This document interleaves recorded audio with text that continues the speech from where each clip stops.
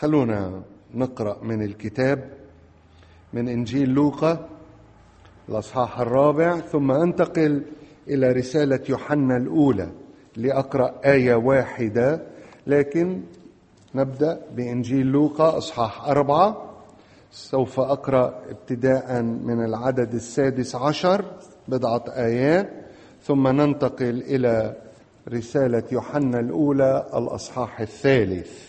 دعونا نقف احتراما لكلمة الله. إنجيل لوقا الأصحاح 4 ابتداء من عدد 16 وانتهاء بعدد 21. وجاء إلى الناصرة حيث كان قد تربى، ودخل المجمع حسب عادته يوم السبت، وقام ليقرأ. فدفع إليه سفر إشعياء النبي، ولما فتح السفر وجد الموضع الذي كان مكتوبا فيه: روح الرب علي، لأنه مسحني لأبشر المساكين، أرسلني لأشفي المنكسري القلوب، لأنادي للمأسورين بالإطلاق وللعمي بالبصر، وأرسل المنسحقين في الحرية، وأكرز بسنة الرب المقبولة. ثم طوى السفر وسلمه إلى الخادم وجلس. وجميع الذين في المجمع كانت عيونهم شاخصة إليه، فابتدأ يقول لهم: إنه اليوم قد تم هذا المكتوب في مسامعكم. آمين. ثم من رسالة يوحنا الأصحاح 3 والعدد 8 يقول يوحنا الرسول: من يفعل الخطية فهو من إبليس، لأن إبليس من البدء يخطئ. لأجل هذا أظهر ابن الله لكي ينقض أعمال إبليس. آمين. ليبارك لنا الرب هذه القراءة المباركة. تفضلوا. طبعا نحن ما زلنا بصدد الكلام عن المسيح في هذه السلسلة. هناك أمور كثيرة نعرفها ولا شك، لكن هناك أمور كثيرة لا ندركها أو لا نفقهها، لا نفهمها عن شخصية المسيح. وطبعا في هذا الكلام يسوع عندما تحدث أراد أن يفعل شيئا يفعله الكثيرون من الأساتذة في هذه الأيام، المعلمين. في شيء بيسموه بالإنجليزي take home exam، يعني بتاخد الامتحان معك على البيت، وفيك تفتح الكتاب اللي بدك والمرجع اللي بدك، وبعدين بدك تجاوب على الأسئلة في هذا الامتحان. هذا امتحان بيتي، خلينا نسميه امتحان بيتي. يسوع في هذا النص الذي قرأت يعطي تلاميذه امتحانا بيتيا. يفعل هذا أيضا في أماكن أخرى من العهد الجديد. مثال على ذلك نتطلع عليه بسرعة إنجيل متى أصحاح 25، عندما كان يتحدث إلى تلاميذه ويقول لهم هذه الكلمات في العدد 31. يتحدث إليهم عن متى جاء ابن الإنسان في مجده وجميع الملائكة القديسين. يتحدث إليهم عن الأمور الأخيرة، لكن عندما يقول لهم بعض الأمور التي ستسأل في اليوم الأخير، يقول لهم: لأني جعت فأطعمتموني، عطشت فسقيتموني، كنت غريبا فآويتموني، عريانا فكسوتموني، مريضا فزرتموني، محبوسا فأتيتم إلي. فيجيبه الأبرار حينئذ قائلين: يا رب، متى رأيناك جائعا فأطعمناك أو عطشانا فسقيناك؟ متى رأيناك غريبا فآويناك أو عريانا فكسوناك؟ ومتى رأيناك مريضا أو محبوسا فأتينا إليك؟ فيجيب الملك ويقول لهم: الحق أقول لكم، بما أنكم فعلتموه بأحد إخوتي هؤلاء الأصاغر فبي فعلتم. في امتحان، عم بيعطيهم امتحان. روحوا في حياتكم اليومية تمموا واجب هذا الامتحان، وفي النهاية ستسألون. هناك سؤال سيطرح. بالنسبة للمسيح، الحياة المسيحية ليست ما نظهره يوم الأحد. يوم الأحد كلنا مؤمنين من كل النواحي، صلوات ولا أروع ولا أطول، لباس أفضل لباس عندنا نلبس لكي نأتي به إلى الكنيسة. نحن نعيش إذا شئتم ليوم الأحد، لكن ما أراده المسيح في كلامه هنا هو أن نأخذ هذه المبادئ، هذه الصفات، أن نأخذها إلى بيوتنا من الاثنين إلى يوم السبت.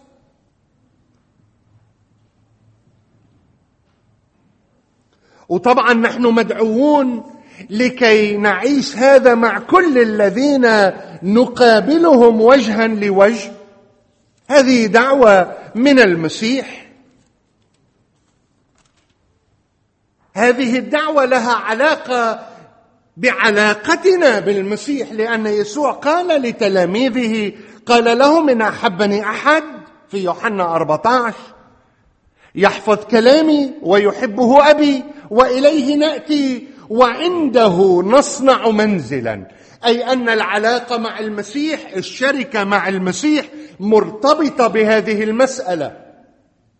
فأنت لا تستطيع أن تقول أنا مؤمن يوم الأحد وتظن أن لك علاقة شركة حقيقية مع المسيح. لاحظوا يسوع نفسه. يسوع هذا الذي كان معادلا لله لم يحسب خلسة أن يكون معادلا لله. من حقه، هو الله الأقنوم الثاني في الثالوث الأقدس. لكن في لحظة مجد، في لحظة عظمة، أخلى نفسه، تخلى. ولاحظوا أنه لم يلبس الثوب القرمزي للملك من ذاته، ألبسوه قبل الصلب في لحظة هزء وتعذيب. ألبسوه ثوبا قرمزيا وغرسوا في رأسه تاجا من الشوك، جردوه من بقية ملابسه، ضربوه، جلدوه، ضحكوا عليه، قادوه إلى تلة الجلجثة، وهناك صلبوا الملك. تتذكروا شو كتب بيلاطس بيوحنا 19؟ يسوع الناصري ملك اليهود. يسوع ملك يحكم ويملك من الصليب. هنا روعة الصورة. حتى باعتراف الناس، يسوع أعطانا هذا الامتحان لكي نجلس للامتحان طيلة حياتنا ونختبر ونصل إلى الجواب بأن يسوع هو ملك في إخوة هؤلاء الأصاغر. ليش؟ قال: لأن شو بتعملوا معهم عملتوا معي. لا يتطلع يسوع إلى القادة الدينيين، إلى رجال الدين. ما بزمان رجال الدين تمتعوا بهالنظرة العالية من المسيح. نحن لا نفاجأ لا نفاجأ. بالنسبة للمسيح كانوا بحسب إنجيل متى أصحاح 23 بيقول لهم أنتم قبور مبيضة، يعني من برا رخام ومن جوا سخام، أو إذا بدكم لحتى نكون دقيقين أكتر، من برا رخام ومن جوا عظام.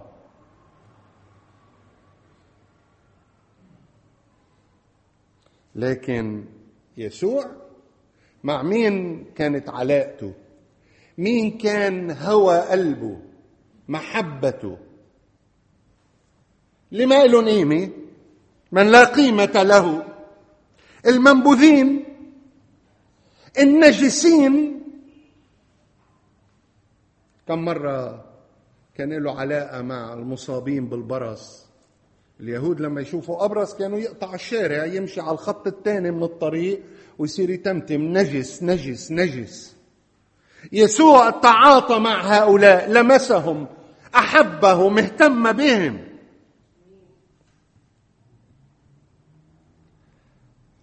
المعاقين، الفاشلين، المطرودين من المجتمع، حتى الأعداء.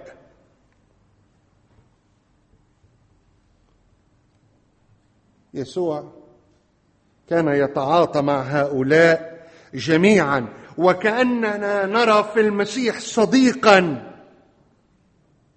للضعفاء،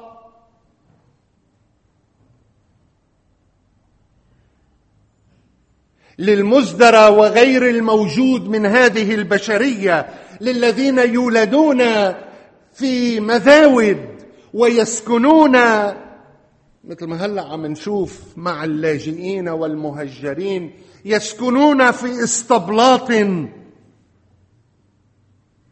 هؤلاء هم أصدقاء المسيح، أحباء المسيح الذين كان يهتم بهم.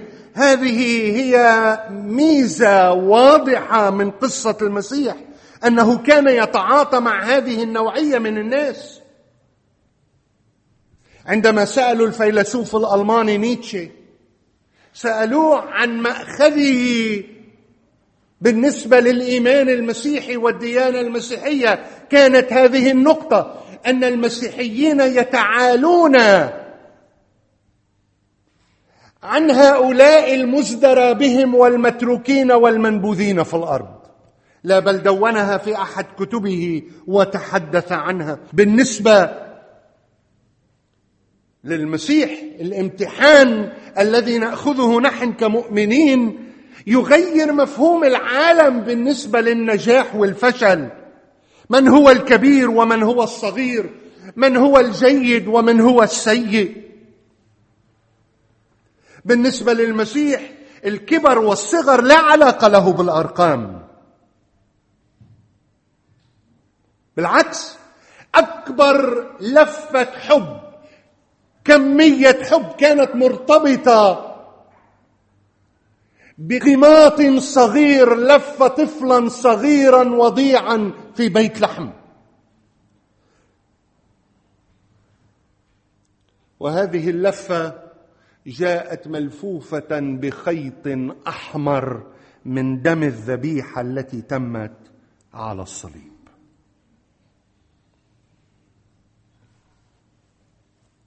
مسألة الأولى التي سنتأمل بها في هذا الصباح هي إعلان المسيح بدقيقة عن مهمته ومهمتنا. إعلان المسيح بدقيقة، هذا هو الأمر الأول. يسوع أعطى تلاميذه هنا أمر مهمة، مثل ما بيسموه بالجيش، أمر مهمة، عندهم مهمة يتمموها. هلا فينا نحكي عن مهمة المسيح بشكل عام، نقراها بيوحنا 3:16: هكذا أحب الله العالم أرسل ابنه الوحيد لكي لا يهلك كل من يؤمن به بل تكون له الحياة الأبدية. هذه مهمة المسيح طبعا الأصلية والعامة، فداء الناس، فداء الإنسان من الخطية. وهي مفتوحة اليوم لكل إنسان موجود هنا لم يختبر المسيح مخلصا لحياته، لم يختبر غفران الخطية والعتق من الخطية وتأكيد الحياة الأبدية والهروب من جهنم. هذا متاح، هذه رسالة عامة مستمرة في كل وقت. لكن في عظة المسيح الأولى كان أمر المهمة جملة في 60 ثانية أو أقل في الحادثة التي قرأناها التي حدثت في المجمع. هذه العظة حصلت قبل العظة على الجبل التي سوف نتأمل بها إن شاء الرب وعشنا. لكن هذه الحادثة حدثت عندما كان يسوع في الناصرة حيث تربى، دخل إلى المجمع وهناك قرأ ما قرأ من سفر إشعياء النبي. القراءة هي من النص الكتابي من إشعياء، القراءة مش الوعظة. الوعظة هي الجملة اللي حكاها وسكت، هي الوعظة. وعظة في أقل من 60 ثانية، قرأ من الكتاب وبعدين علق على القراءة، قال 8 كلمات، 8 كلمات، هذه الوعظة. قال لهم إنه اليوم قد تم هذا المكتوب في مسامعكم. فكروا فيما قاله يسوع. 8 كلمات عبرت عن المهمة التي أتى من أجلها وأرسلنا نحن الذين آمنا به من أجلها أيضا. عنه هو قال قد تم. ما بعرف قديش نحن فينا نقول قد تم، ما بعرف، هذا تقييم من أي ملذواتنا. لكن لاحظوا يسوع قد كان مختصر، 8 كلمات. فكروا بكل شيء قالوا يسوع، حتى بالموعظة على الجبل بالمناسبة، بالتطويبات فينا نقراهن بأقل من دقيقة، في الصلاة الربانية فينا نقولها بأقل من دقيقة. كل شيء قالوا يسوع كان مختصر، لكن هذا الاختصار كان للتركيز على المبادئ. بالنسبة للمسيح الحكي هون في المجمع والوقوف هنا في المجمع لم يكن يعتمد على طول الصلاة والوعظ والتعليم، لكن على النوعية. ويسوع بفعله هذا غير المنطق السائد في تلك الأيام. يعني خلينا أعطيكم مثل فقط للتعليم والفائدة. مثلا بالنسبة لليهود الصلاة كانت تتم 3 مرات في اليوم، في الساعة 3 من النهار يعني 9 الصبح، والسادسة الساعة 12، والتاسعة من النهار الساعة 3 بعد الظهر. مثلا بالنسبة لليهود المتدين لم يكن يركع، لم يكن ينحني، لكنه كان يصلي واقفا أمام الله، هذه علامة تدين. قلما كانت الصلوات عفوية، بالعكس كانوا يرددوا صلوات مكتوبة مدونة يحفظونها عن ظهر قلب. وكان في بالتلمود والمشنى اليهودي مجموعات من الصلوات، البعض منها حتى معدود، يعني وحدة منهم كانت 18 صلاة، 18 صلاة يرددوها عن الغايب في الصلوات. وبعدين كان أهم شيء بالصلاة أنه يكون المصلي بتوقيته وبوقفته مبين للكل، يسمع أنه يصلي صلوات طويلة في أماكن عامة. بده يبين أنه الناس تشوفه عم بيصلي. وفينا طبعا نقرأ عدة حوادث يعني بالعهد الجديد عن هؤلاء الفريسيين يلي كانوا يصلوا يطيلون صلواتهم وأطنابهم ويعملوا كل شيء في مظاهر، يقفون على زوايا الشوارع والطرقات حتى الناس تشوفون أنهم عم بيصلوا. الشيء الحلو بهذا الموضوع أنه لما الناس تشوف الله ما بيشوف، لكن لما الله يشوف كل الناس بتشوف، كل الناس. لما الله ينظر إليك ويرى في حياتك أمرا مباركا، هو يسمح للآخرين بأن يروه لكي تكون بركة لهم.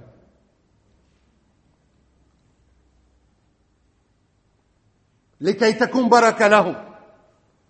يسوع كسر هذا النمط. إذا شئتم، بدل ما تصلي بمحل عام قال له ادخل إلى مخدعك بالسر.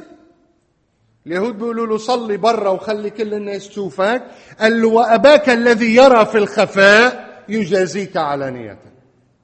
بالسر. كسر هالنمط. يسوع علم الصلوات البسيطة القصيرة التي تفعل فعلها تقتدر كثيرا في فعلها. اطلعوا على إيليا لما صلى على جبل الكرمل. صلى على جبل الكرمل أمام كهنة البعل، صلى جملتين 3 نزلت نار من السماء، بينما كهنة البعل طبلوا وزمروا 2 3 ويصلوا ويبكوا وينتفوا بشعرهم، لكن ليس من سميع ولا مجيب. فالصلوات الطويلة لا تؤثر على الإطلاق. لاحظوا أنه الإنسان اليهودي كان يريد أن يأتي إلى الهيكل 3 مرات في اليوم، بينما يهم الرب أن يلتقي مع الإنسان. بيخبرنا الكتاب إن كان في العهد القديم في سفر التكوين أو في العهد الجديد، نقرأ أيضا أن المسيح كان يلتقي الآب أيمتى؟ بكرة بكير قبل انبلاج الفجر، أو في الليل بعد الغروب كان يختلي بالآب. لكن أهم نوع صلاة كان، أهم نوع صلاة أنه كان في شركة مع الآب.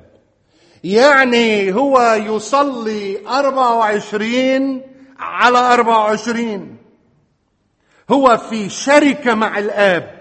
هذه هي الصلاة التي تقود إلى علاقة متينة جدا مع الآب. شيء عميق داخلي حقيقي. يسوع يتحدث مع الآب في كل وقت.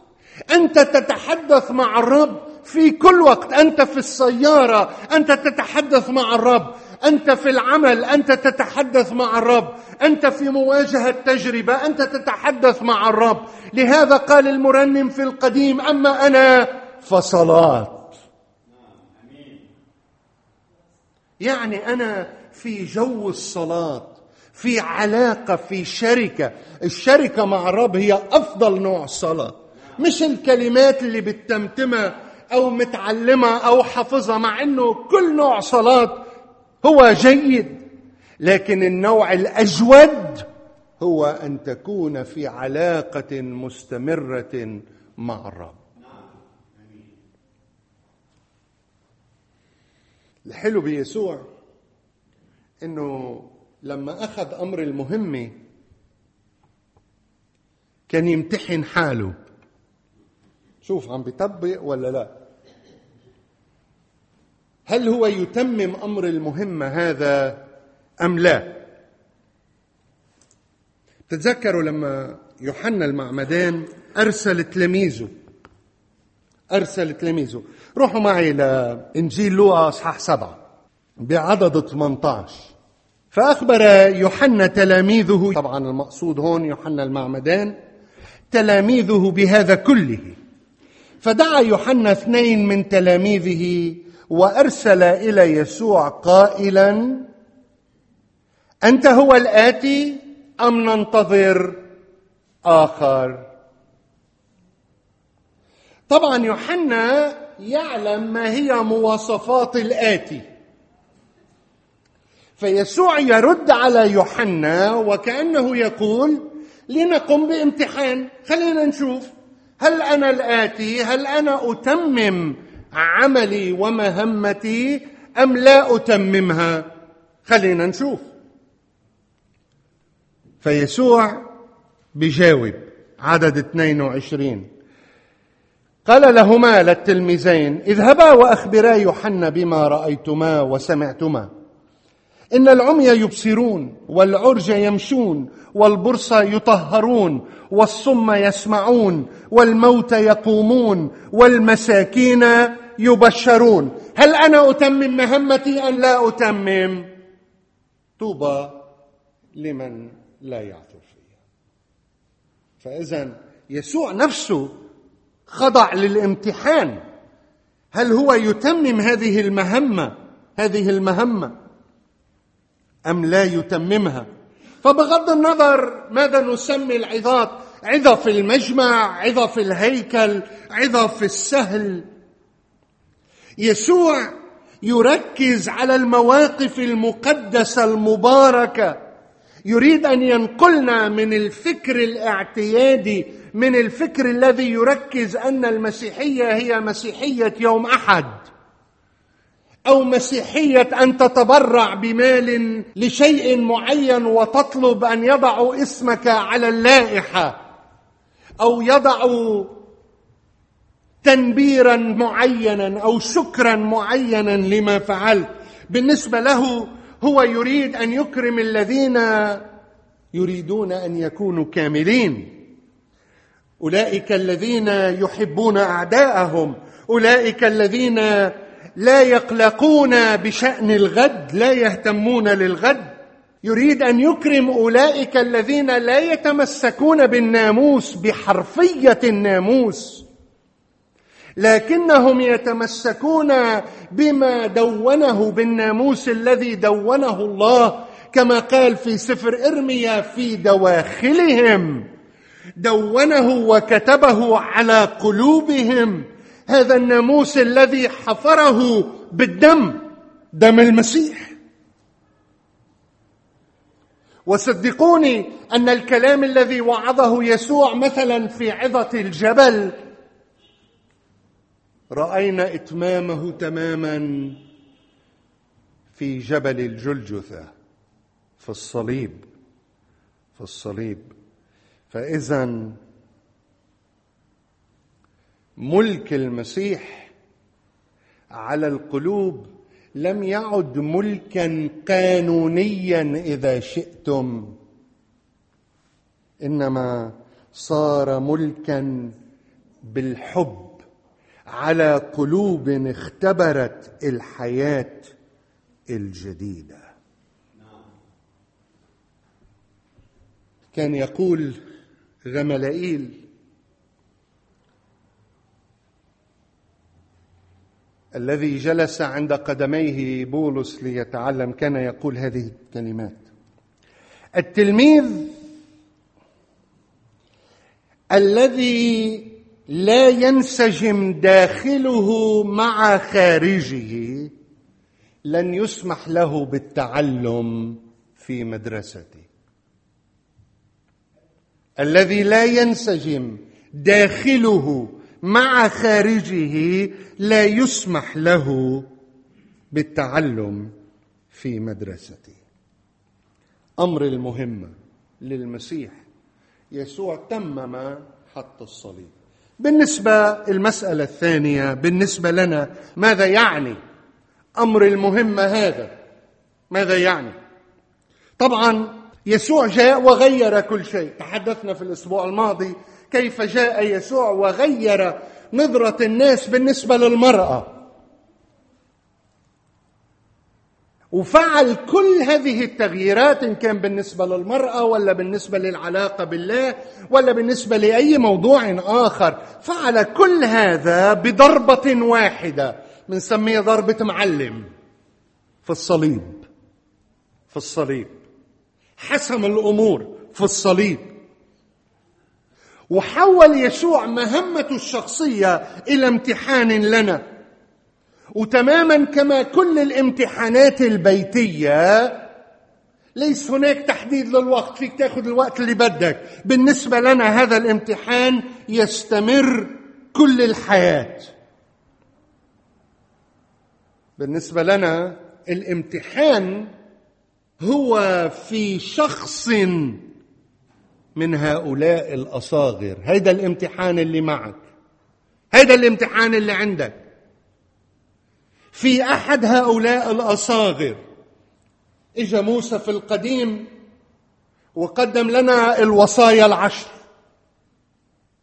جاء يسوع وقدم لنا مبادئ السماء 7. هو هن شو هن المبادئ؟ حكانا هن، حكاهم بصراحة وببساطة. أول شيء لما حكى بمتى حط لهم إياها هيك بكتير بساطة للتلاميذ: أطعم الجائع واروي العطشان. إن سقيت واحد كأس ماء بارد باسمي، كأس ماء بارد قليلة، شو كلفتك هاي؟ إذا ما لقيت مي نظيفة واشتريت قنينة صحة كلفتك 500 ليرة باسم المسيح. بالنسبة للرب هذا إتمام للمهمة التي أعطاك إياها، أعطاك إياها. أطعم الفقير واروي العطشان، رحب بالغريب، ألبس العاري، زر المسجون، اهتم بالمريض، كن رفيقا للخطاة، قف إلى جانب الضعيف والمظلوم. هذا يعني أننا في هذه الحالة نحن نكون نتمم مبادئ الملكوت. هلا حتى ما حدا يسيء الفهم، لا أحد يستطيع أن يتمم هذه أولا من دون أن يكون المسيح سيدا وربا على حياته. هاي أول مسألة. بعدين بالنسبة للمسيح هذه الأمور كلها مترابطة مع بعضها ومترابطة مع مبادئ الحياة المسيحية، لدرجة أننا نفعل هذه الأمور حتى عندما نجلس معا لكي نتناول عشاء الرب. وعشاء الرب مهم ليش؟ لأنه الطعام أو الخبز أو الخمر الذي نشربه هو شيء محسوس لربط أحاسيسنا كجماعة. مشان هيك ولا واحد منا بيروح بياخد عشاء الرب لوحده. الوجود مع الجماعة ضروري لكي نرتبط مع بعض كجماعة، وهذا ما يميز هذه الجماعة. ال7 أشياء هيدول الجماعة المرتبطين بذكرى الصليب، بعمل الصليب، يميزهم هذه الأمور 7، سباعية السماء. بكلام آخر، أنت تلبس المسيح، تتقمص، عم بستعملها ككلمة عربية ما عم بقصد فيها شيء تاني، تتقمص شخصية المسيح، محبة المسيح، لكي تعيش كجزء من الملكوت في هذا المجتمع. في هذا المجتمع. هلا كما ألمحت قبل قليل، في شيء مشترك بين ال7 أشياء، هو أننا لا نستطيع أن نقوم بها كلها. ليس لمحدودية الإمكانات، لا، بس لأنه نحن شعب متمرد عادة، شعب متمرد. بينما لما منطلع على حياة المسيح منلاقي أنه يسوع قدر يتممها، قدر يتممها. طيب إذا نحن ما بنقدر نتممها، ليش يسوع عم بيقول بدي إياكم تعيشوا على هذا المستوى وتتمموا هذه الأمور، وهو يعلم أننا لا نستطيع أن نتممها؟ طبعا فينا نقول مع بولس الرسول: أستطيع كل شيء في المسيح يسوع الذي يقويني، لكن هذا يأتي بي مباشرة إلى الجواب عن هذه المسألة التي ألمحنا إليها في السابق، وهي مسألة سكن المسيح فينا، سكن حياة المسيح فينا. قلنا أن يسوع لم يقم بأي شيء قبل أن يحل الروح القدس عليه، لأنه أخلى نفسه على الصعيد الإلهي، لكنه من خلال قوة الروح القدس التي فيه. وبعد في مسألة تانية سأشير إليها اليوم، هي سكن الآب الحال فيه أيضا. يعني مش بس الروح القدس كان فيه، كان الآب فيه. فيكم ترجعوا في هذا الكلام إلى إنجيل يوحنا، فينا نستفيض في الحديث هناك. بإنجيل يوحنا 5 تحدث عن هذه المسألة، بيوحنا 14 تحدث عن هذه المسألة، أنه عندما يعمل ما يعمل هو الآب الحال فيه هو الذي يعمل هذا العمل. وبعدين عم بيقول للتلاميذ: كما أني لا أستطيع أن أعمل ما أعمل من دون حلول الأقنومين الآخرين في، هكذا أنتم، يقول لهم في إنجيل يوحنا أصحاح 15: بدوني لا تستطيعون أن تفعلوا شيئا. فإذا المسألة ترتكز على حلول الرب يسوع المسيح بالروح القدس فينا لكي نستطيع أن نفعل ما يطلبه منا. عدا ذلك نحن لا نستطيع، لنعترف هذا بصراحة، لأن بالنسبة للمسيح ما يهمه هو أن هذه الجماعة المحلية التي يسميها الكتاب المقدس في العهد الجديد الكنيسة، إكليسيا، تقوم بإتمام هذه المهمة. هذا هو أمر المهمة. طيب إذا ما فينا، كيف بدنا نجرب نعملها؟ بدنا نعملها من خلال حلول المسيح فينا بالروح القدس.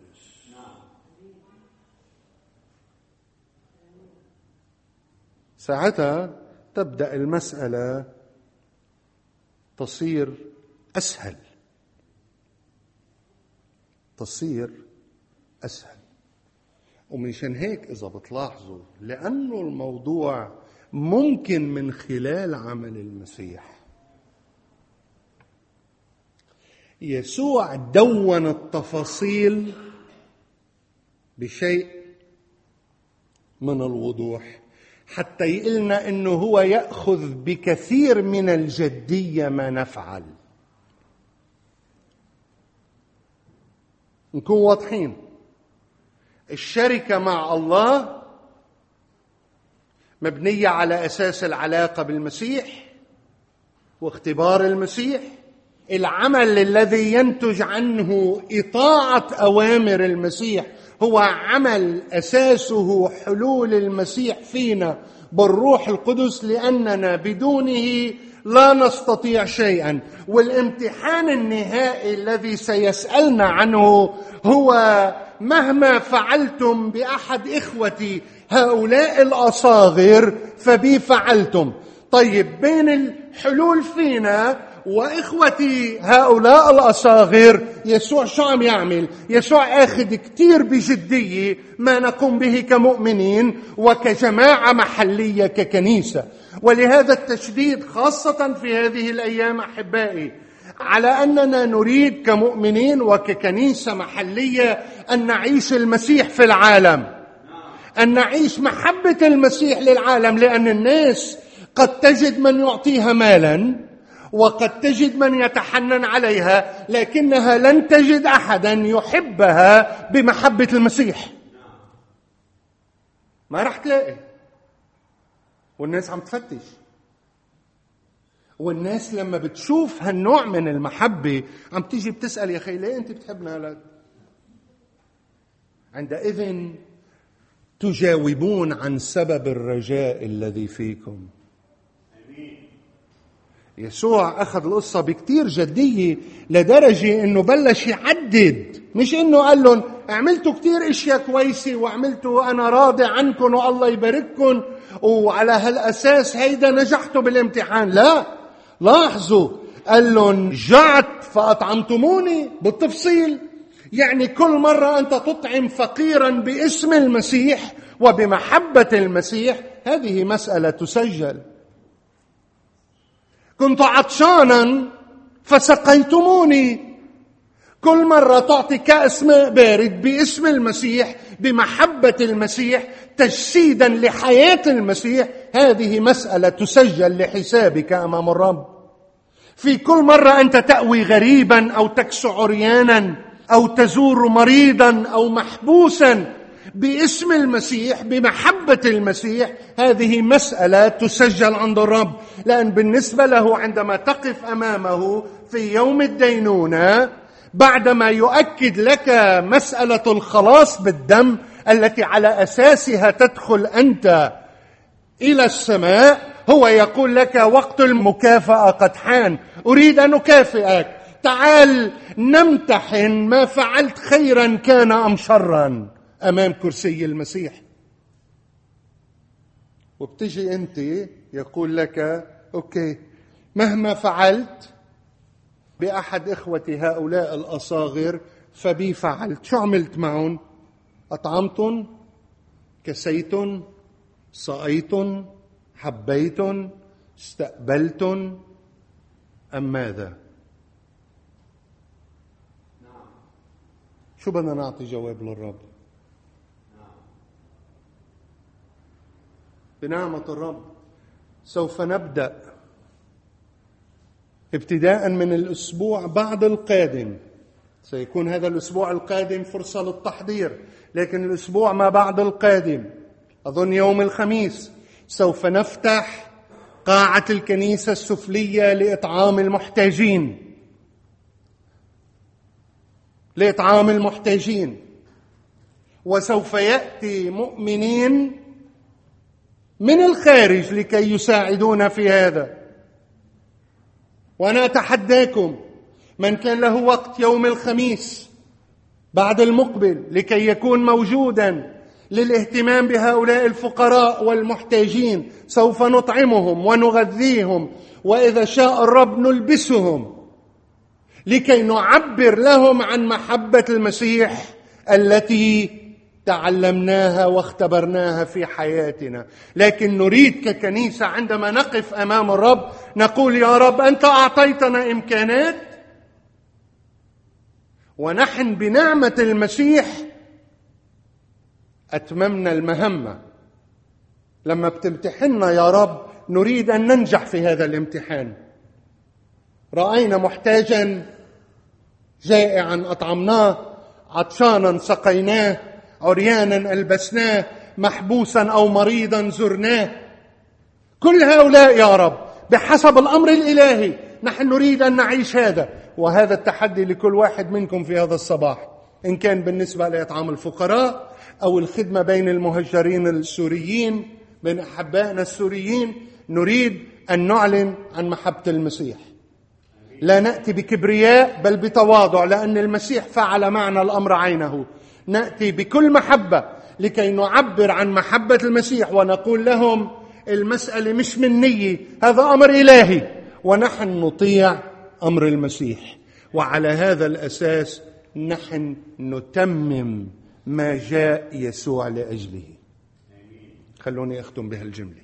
تذكرون في البداية أني قرأت الآية الواردة في يوحنا الأولى أصحاح 3 عدد 8 التي قال فيها يوحنا إذا شئتم ما هو الهدف من مجيء يسوع، قال لأجل هذا أظهر ابن الله. ليه إجا يسوع؟ ليش يسوع بيبعثنا كمؤمنين؟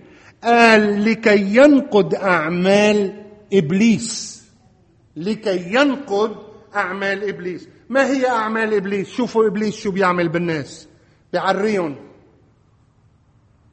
بيجوعهم من شره، من الشر، بيعريهم، بيجوعهم، بيعطشهم، بيموتهم. لهذا جاء يسوع لكي يقلب هذه كلها وينقض كل أعمال إبليس. طيب كيف بده يعملها؟ من خلال المؤمنين الذين يحل فيهم بالروح القدس. نحن أدوات المسيح لكي ننقض أعمال إبليس. هل نفعل هذا ككنيسة في رأس بيروت؟